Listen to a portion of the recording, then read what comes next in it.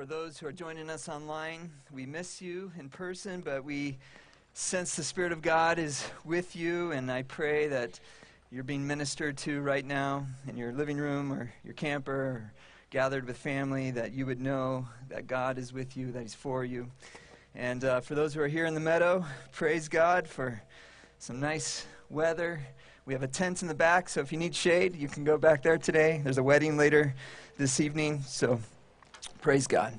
You know, it's so important for us as Christians to gather regularly together, as it says in Hebrews, not to forsake the gathering of one another. And I think, you know, God has made it possible for us to worship anywhere.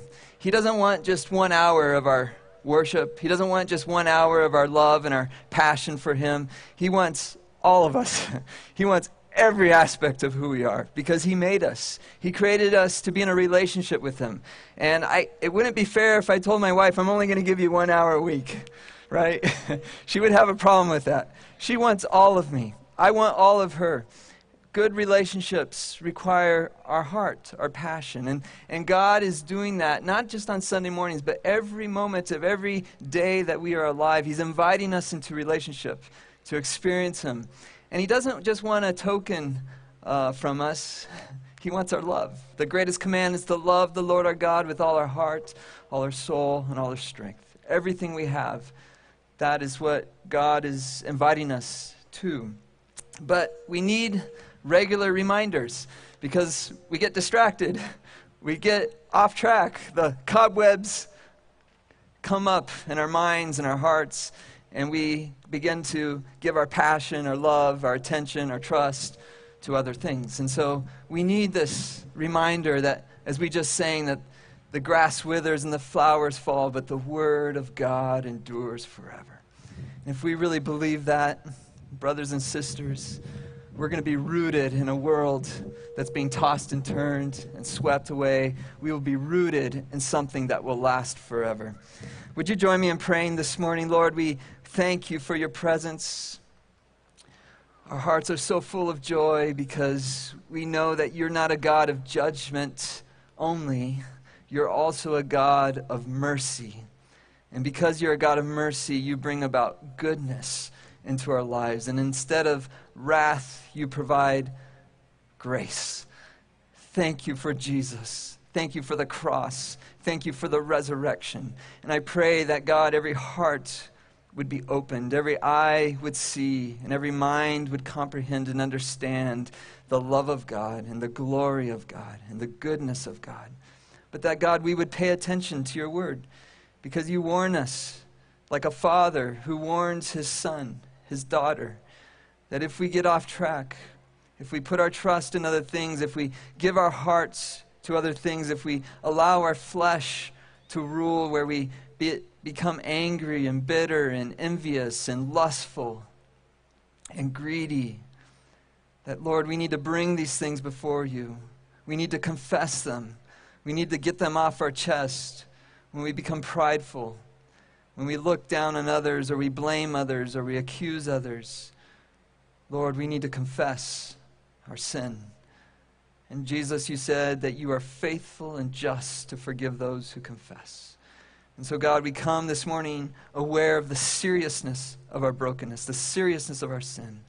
But we come this morning because we believe that You have intervened and You've brought about something new, forgiveness, grace.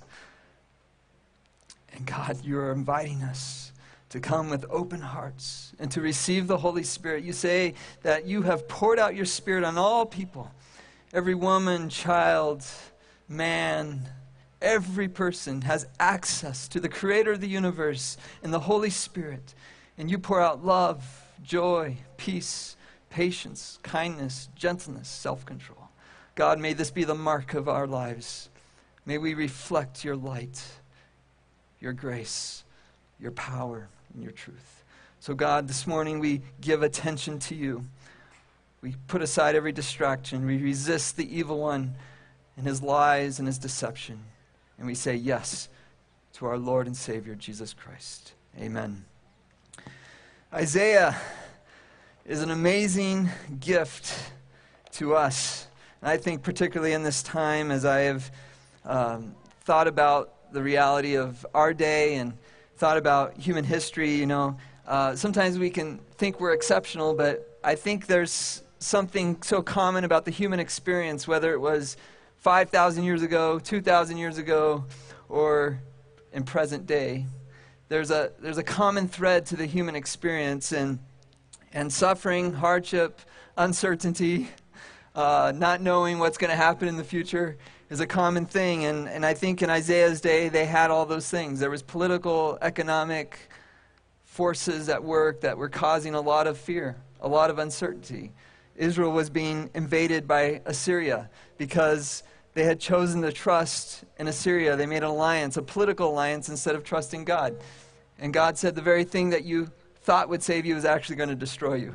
How true isn't that for our lives? The things we think are going to help us actually harm us. And God is all along faithful. And so he tells Israel, this is going to happen, but I'm going to rescue you. I'm going to deliver you. And he gives us some examples. Isaiah himself is an example as a man who, as a prophet, could have felt pretty good about speaking judgment on other people, but he gets before God and he's not blaming other people. He's saying, man, woe is me. I'm a man of unclean lips. Have mercy on me. He recognizes his own sinfulness as he comes into the holy presence of God. And that God, instead of destroying him or punishing him, gives him grace, gives him forgiveness, gives him mercy. And his sins are cleansed. And he says, send me, send me. And so he becomes a servant of God. And we have Hezekiah that Bill shared about last week. And Hezekiah also turns to the Lord just like Isaiah. But then we have examples like Ahaz in the story who chose not to trust God, who chose to turn from God and to lift up his fist against God. And so just like today, in Isaiah's day, people were at a crossroad. The nation of Israel was at a crossroad. And by the way, Isaiah is not just for the nation of Israel. Even though much of it is spoken directly to Israel, it's addressed to all nations. And the promises that God gives to Israel, he says one day will be given to all people through the servant of the Lord. And that's where we're going to be today in Isaiah chapter 42. And I'm going to just go verse by verse through Isaiah 42, verses 1 through 9. So if you have your Bibles, you can open up there. You can look on your phones. And we're going to go through this. And I think God's plan is marvelous. And he was revealing this to Isaiah, and I think it's just as true for us today, is that God's plan is surprising. We couldn't see it coming. And God's ways aren't our ways. His thoughts are higher than our thoughts. And so we have to be humble to understand God's plan. We have to kind of give up our way. And it's interesting, as people, we like to be right. Who likes to be right? I like to be right. We all like to be right. And we hate being wrong. We hate it. We don't like it. It's uncomfortable. I don't like that feeling of being wrong. And so we like to be right, and we strive to be right in every way of our lives. But the problem, and Israel had this problem, is by being right or trying to be right, they ended up hurting other people. And if you go to Isaiah chapter 1, you see that because they wanted to be right, they ended up hurting other people, and they caused great harm and great injustice in their society. I think this is true in our marriage. I think this is true in our families with parenting. This is true in our neighborhoods. This is true as a nation, and this is true in the world. When we say we're right and we bring condemnation and we bring blame on others, what's the result? Fractured relationships. We see it all the time. You who are married, you know this. When you try to be right and you try to help your spouse see that you're right, how does it go? It doesn't go so great. There's fractured relationships. And so this is the human condition. We want to be right. We want fair. And so we see the world only through our perspective. And so Isaiah is an invitation to give up our rights, and to turn to God, because God is the center of the universe. He is the only one who is right. He is the only one who can truly judge fairly and correctly, because we're all skewed. We're selfish. We're sinful. And so Isaiah is this invitation to see things rightly. My middle son, who's a going into third grade. Ethan, he likes to say, Dad, he'll come up with interesting tidbits of information. I don't know where he gets them. And he'll always say, right, Dad? Right, Dad? For example, he'll say, Dad, did you know the daddy longleg is the most poisonous spider? And he'd say, right, Dad? Right, Dad? I was like, what? Where'd you get that information? I don't think that's true. Who are you listening to, by the way? But he's like, I'm right, Dad. It is the most poisonous spider. And we can laugh about that because it's childish, but it's true for all of us. We want to be right, and we grab information, and we'll grab information that we think is right, and we'll say, I'm right. And we, many times, won't listen to others. And this human condition fractures, it destroys. So we can't solve it. It's unsolvable on our own. So God reveals in Isaiah a plan, a purpose to address the human condition, the prideful condition of saying that we are right, and realizing that we need God. And so Isaiah 42, God introduces a servant. He says, here is my servant whom I uphold, my chosen one in whom I delight, and I will put my spirit on him, and he will bring justice to the nations. You see, God looks at the human condition. He looked at Israel's condition, and he looked at Isaiah's condition. He looked at Hezekiah's, and what we see over and over is instead of God destroying, he saves. He solves. He steps in, and he makes a difference in these people's lives, and he makes a difference in Israel, and he makes a difference in our lives. And so here's God's plan. He doesn't come through a political party or through a kingship or through an army or some other way, through a philosophy or a university. He says, here is my servant. Now, I want you to think about that. That is surprising. That is shocking. You know, so many people didn't recognize Jesus when he came into this world because they weren't expecting a servant. They were expecting a king with an army. They were expecting someone who was going to make things right, force the right way. But God says, here is my servant. That's different. That's surprising. What's interesting here is God's plan is being unfolded through a servant, but we see the Trinity here. As God is speaking, it's my chosen one in whom I delight. We see the beauty of the Trinity, the love, the delight in one another. We believe that God is a relational God. Relationships matter because God is relational. He is three in one. One God, three persons. Never forget that. That is vital for our understanding of who God is because that means he is truly love. He's truly relational. In whom I delight, and I will put my spirit on him. The Spirit, the Son, and the Father. But look at what his purpose is. To bring justice. To bring what is right. To bring what is fair to a world that's fractured and divided. A world that is full of injustice. God says, I'm going to do something. I'm going to make a change in human history. And look at how he will do it.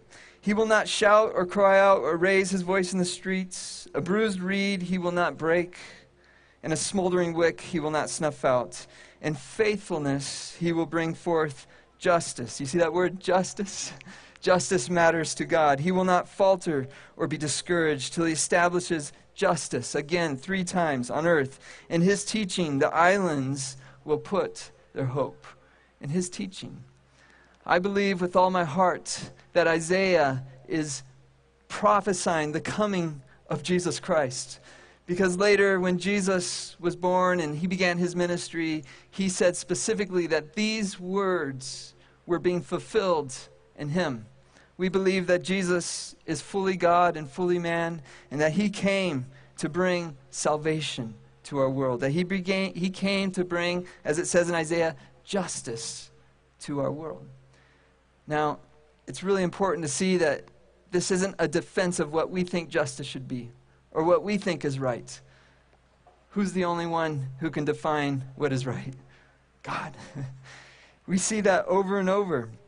And God goes about in a certain kind of way of bringing justice.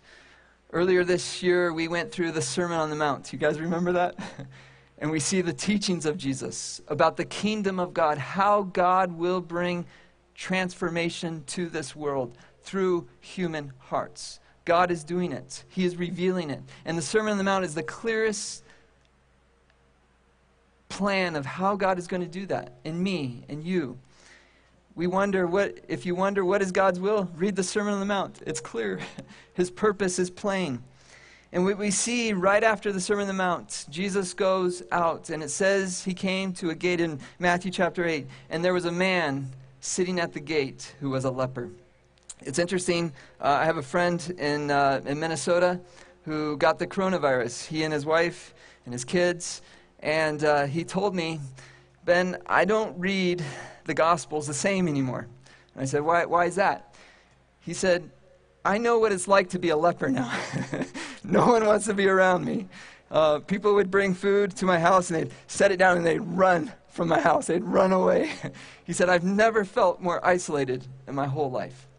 You see, in Jesus' day, and I think every time of history, there's been lepers. There's been people that we've avoided and not wanted to be around, that we've been scared of. And in Jesus' day, the lepers were the worst because it was so visible. When they had the disease, they would lose their body parts. It was scarring. It was ugly. It was painful. And the people were scared, frightened. And so the lepers had no way to work. And here's the issue that was so important to Jesus, is the lepers weren't allowed to worship in the temple. They were excluded. They were distanced. They were told, stay away. And Jesus, as he's coming down from the Sermon on the Mount, and as he's walking into that place of that gate, and that leper is sitting there, the leper cries out, if you're willing, Jesus, heal me, restore me, let me be whole again. And so he cried out to Jesus. And Jesus stopped for that leper, and he looked at him. And it's what Isaiah talked about, a bruised reed he will not break. And so as he stood before that leper, who I'm sure had asked many religious people to help him, and had been probably denied over and over again and told that he could not come in to worship, that he could not be included, Jesus stopped and said, I am willing. I am willing. I am willing. God is willing to save. He is willing to heal. He is willing to restore. He is the servant of the Lord. He is the servant of the Lord. But here's the most important thing that happens there. It says the leper reached out, and Jesus spoke and said, you are well. You are made well. And instantly he was healed. But here's the most important part. Jesus touched the leper. Jesus touched the leper. You see, in Jewish law, the leper was unclean, and anyone who touched the leper would be made unclean. So no one wanted to touch the leper because then they would be unclean, and then they would be excluded, and they wouldn't be allowed to worship. They wouldn't be allowed in the community. They'd be isolated. But Jesus did something surprising. He knew, as a religious leader, the consequences of touching the leper was he wouldn't be allowed in. But Jesus wasn't anyone. He is the servant of the Lord. He is God manifested in flesh. And he reached out and he touched the leper. And something powerful happened that day. The reverse of all of human history, where we run away, we hide because of our shame and our guilt. Jesus reversed that flow. That flow of human history that was so marked by fear and suspicion and blaming and judging, because the religious people in that day, they would say to a leper, it's your fault. You sinned. It's your fault that you're this way. But Jesus didn't do that. He looked at that leper and he touched it. And you see the river that flows this way, that Jesus reversed the flow. He reversed the curse. And instead of Jesus being made unclean, he made the unclean clean. He changed the story. He changed the human condition. Instead of being people who are unclean, Jesus began to make people clean. And he did it over and over and over again, not just with lepers, but a woman who was sleeping with other men. He did it with tax collectors, with zealots who believed that the only political solution was to fight with arms. He did it with all kinds of people, every kind of person. He reached out and he touched them. Isaiah prophesied this, that he would bring justice to earth. He would bring justice to the nations. He would change the human story from one of condemnation to salvation. Read with me. This is what the Lord says, verse 5. The creator of the heavens who stretches them out. Look up to the heavens. Look up. We live in a big universe. God did that.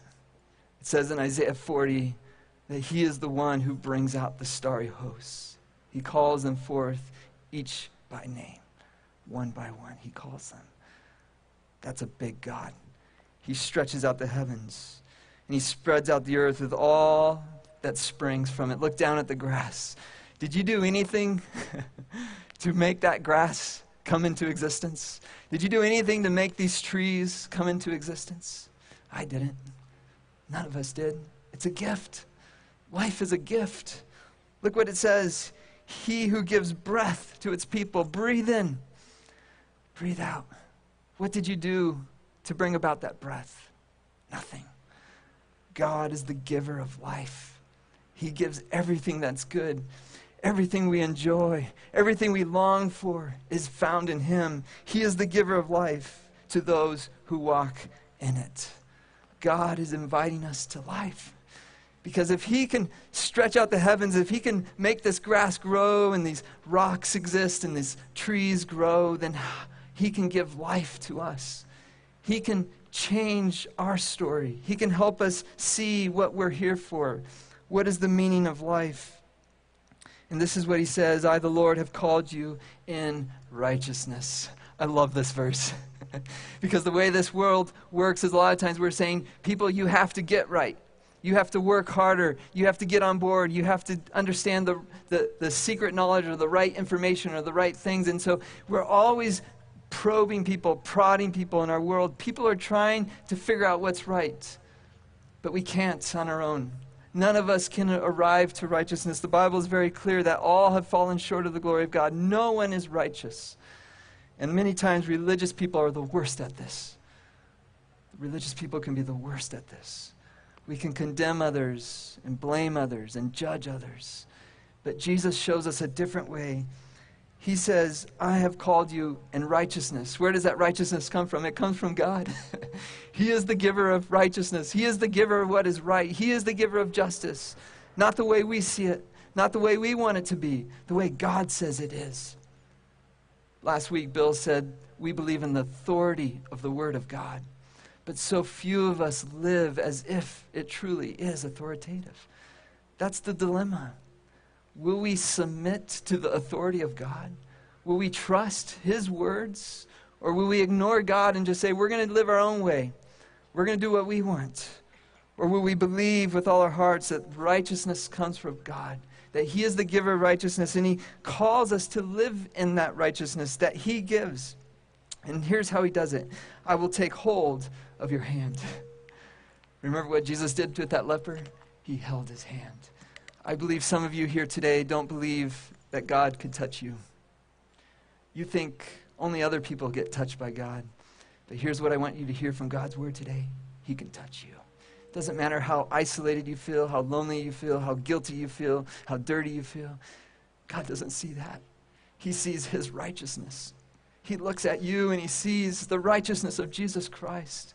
And he invites you to hold his hand, to take it. Because he will touch you.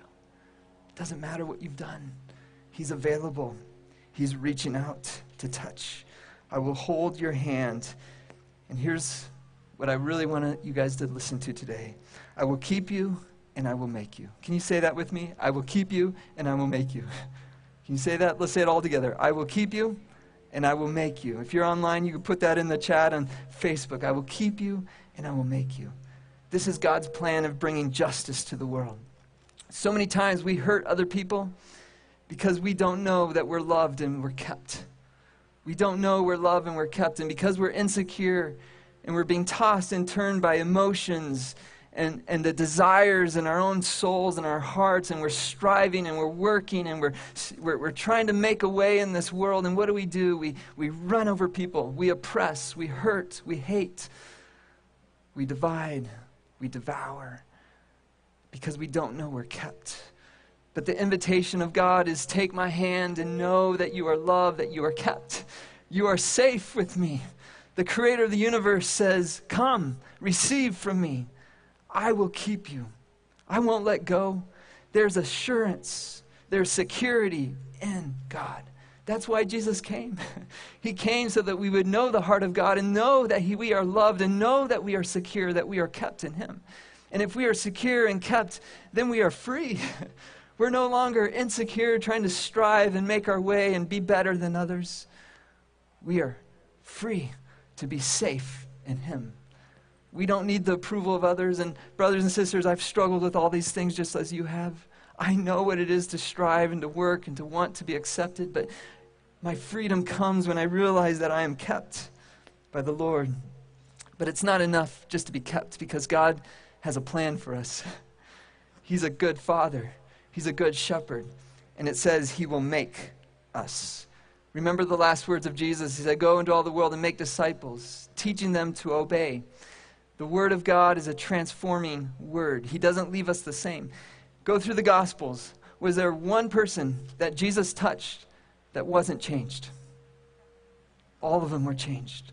All of them were invited into a new kind of life. You see, we can't just add Jesus. We cannot just add God to our life, saying, I'm going to live how I want, and then God, you can join me if you want. It doesn't work that way. When God grabs a hold of us, he says, join me. Come with me.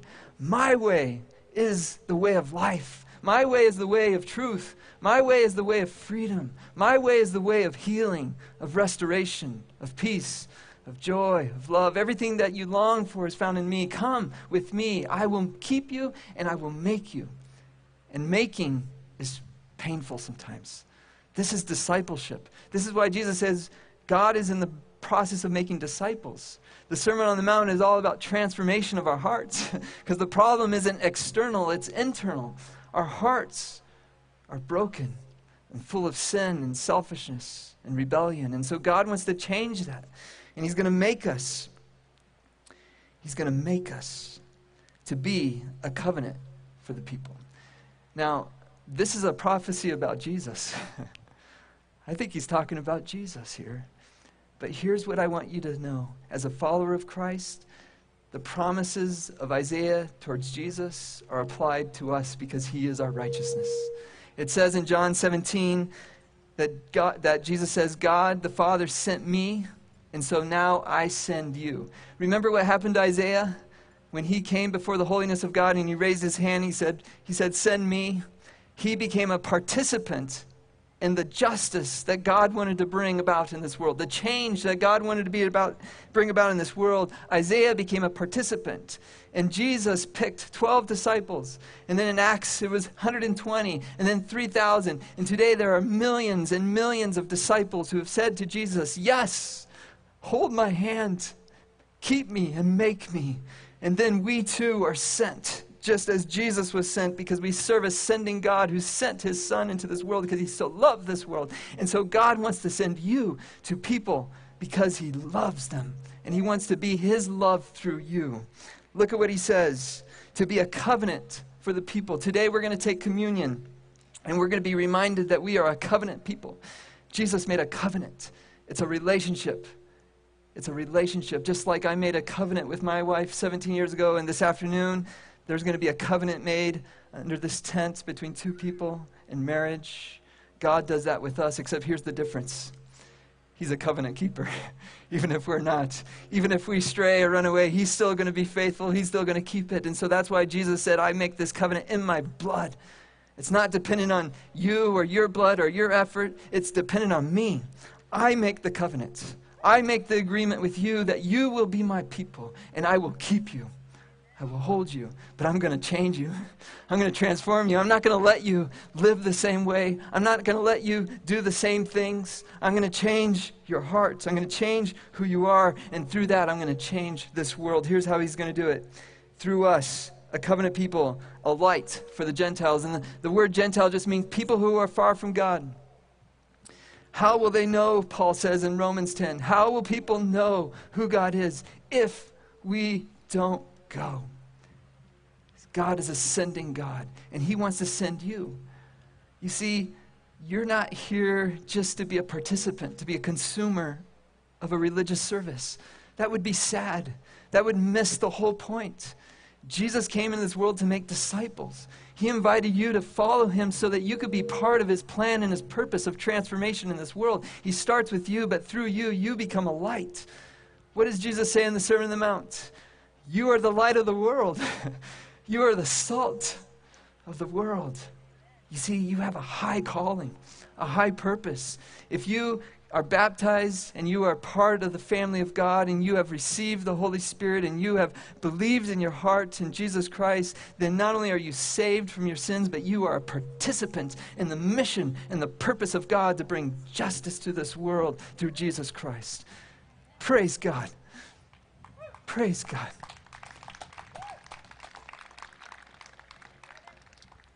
To open the eyes of the blind, to free captives from prison. And I believe that there might be even some prisoners here today. You feel like that leper. You're trapped in anger and bitterness, division. You've trusted in other things. Here's the good news today. You can be free. Jesus is here through the Holy Spirit, and he is holding out his hand, and all he asks you to do is grab hold of that hand. He wants to touch you. He wants to keep you and make you.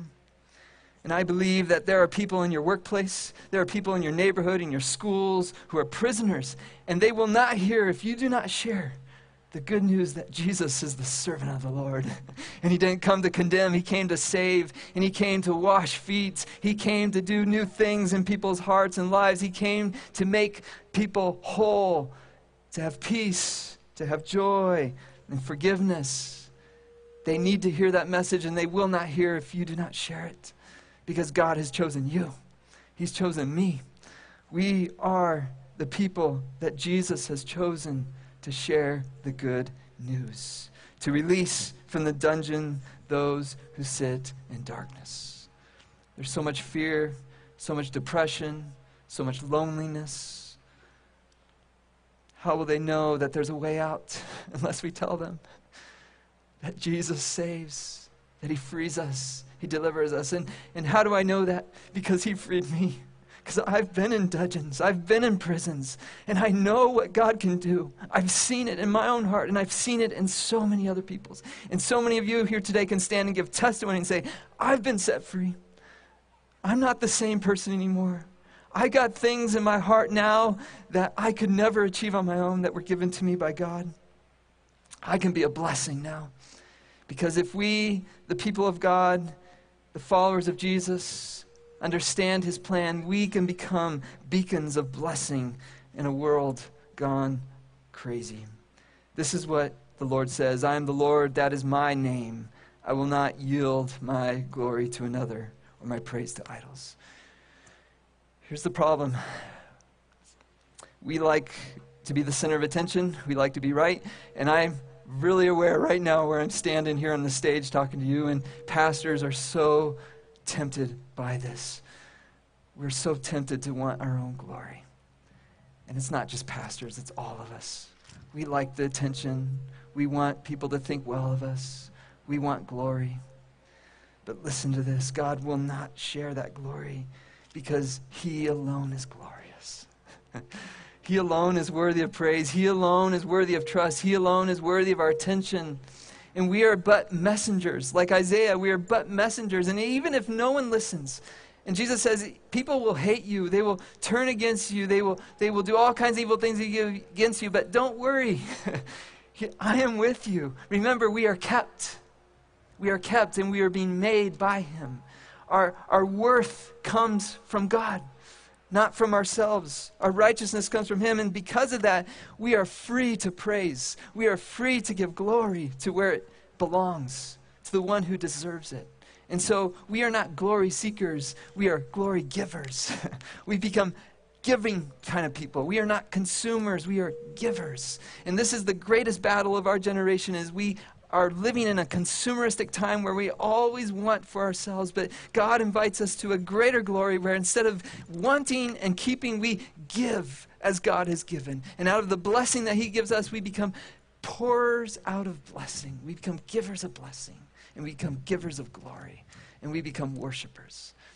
And in the next coming weeks, we're going to talk a lot about worship in Isaiah, because the remaining part of Isaiah is all about God's plan of salvation, and that plan of salvation includes making us into worshipers, people who give glory to God, people who turn away from idols and give glory to God. See, the former things have taken place, and a new thing I declare. Here's what I love about the Christian message. It's not a message where we look back. We're not looking back at what's happened in the past. All of us have a past. Our country has a past. This world has a past. But we're not past lookers. We're forward lookers. Look at the former things have taken place, and a new thing I declare. Here's what Jesus did. He died on the cross, and the justice and the love of God were fully revealed on the cross as he hung on that cross, and as he was separated from the Father, the love of the Father was revealed to the world, but also the fact that sin must be judged, that sin must be paid for, and so the justice and the love of God perfectly mingled together on the cross. But it did not end at the cross, because the resurrection is the way forward. The way forward. And so we are the people of the cross, but we are primarily the people of the resurrection, because we understand that life is in front of us, not behind us. We understand that God is doing a new thing, that our history is not what defines us, but it is God who defines us, in the things that he promises and the things that he is going to do in us today and tomorrow and into the future. We look forward because new things God declares. That is why we meet on Sundays. Because at the start of the week, as we look forward, we say, we are the resurrection people. We believe Jesus walked out of that grave. He is no longer under the curse of sin and death of the cross. He is free and resurrected and transcendent and glorious. And that glory that Jesus has, he is giving to his people. And so we are resurrection people, made alive and made new. And so we look forward. Before they spring into being, I announce them. I love that. God announces what will be. And so you look at your life today and you say, man, I have so much further to go. There's so much wrong in me. But God is looking forward. And he's announcing new things in your life. He's announcing new things that are going to be created in you. And he's announcing new things for us here in the United States. And he's announcing new things for every nation in this world, every people group, every language, every tribe will be made new. It says that God will do this. He will do this. If you have your communion cup, I'm going to invite the musicians to come on up. It's so important for us as covenant people to be reminded, because we forget. We forget what God has promised and what God has done and what God will do. And communion is this meal where we physically take bread and we're reminded that Jesus came physically into this world and he suffered the cruel reality of the curse in this world. He understood what that leper experienced. He understands what you're experiencing today, because he took sinful humanity upon himself. Even though he did not sin himself, he took it upon himself. He understands the curse. And so his body was broken, and he's poured out his blood. And this is what it says: I have eagerly desired to eat this Passover with you before I suffer. For I tell you, I will not eat it again until it finds fulfillment in the kingdom of God. Some of you today, you need to do business in your heart with God. You need to confess sin. You need to repent of some things. But here's what I want you to notice. When Jesus celebrates this meal, he's not looking back. He's looking forward. I'm going to eat this with you again. Do you see that? He's a forward-looking God. He's a resurrection God. And after taking the cup, he gave thanks and said, take this and divide it among you, for I tell you, I will not drink again from the fruit of the vine until the kingdom of God comes. And he took bread and gave thanks and broke it and gave it to them, saying, this is my body given for you. Do this in remembrance of me. Let's take and eat together.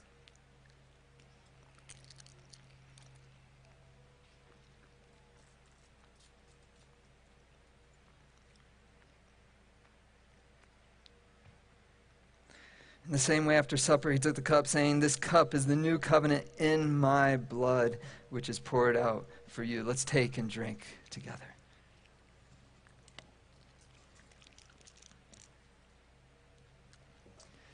Jesus, we sing a new song today, reminded again that we are kept by you and that we are made by you and that we have a purpose and a life with you. Thank you, Jesus, for the cross. Thank you for the resurrection. Thank you for the forgiveness of sins. Thank you for the mercy that you've poured out today. And I pray that, Jesus, if there is anyone here who receives you today, that they would know they are made new and that we as a people would look forward, that we would be people of blessing. Fill us, Lord, with your Holy Spirit. In Jesus' name, amen.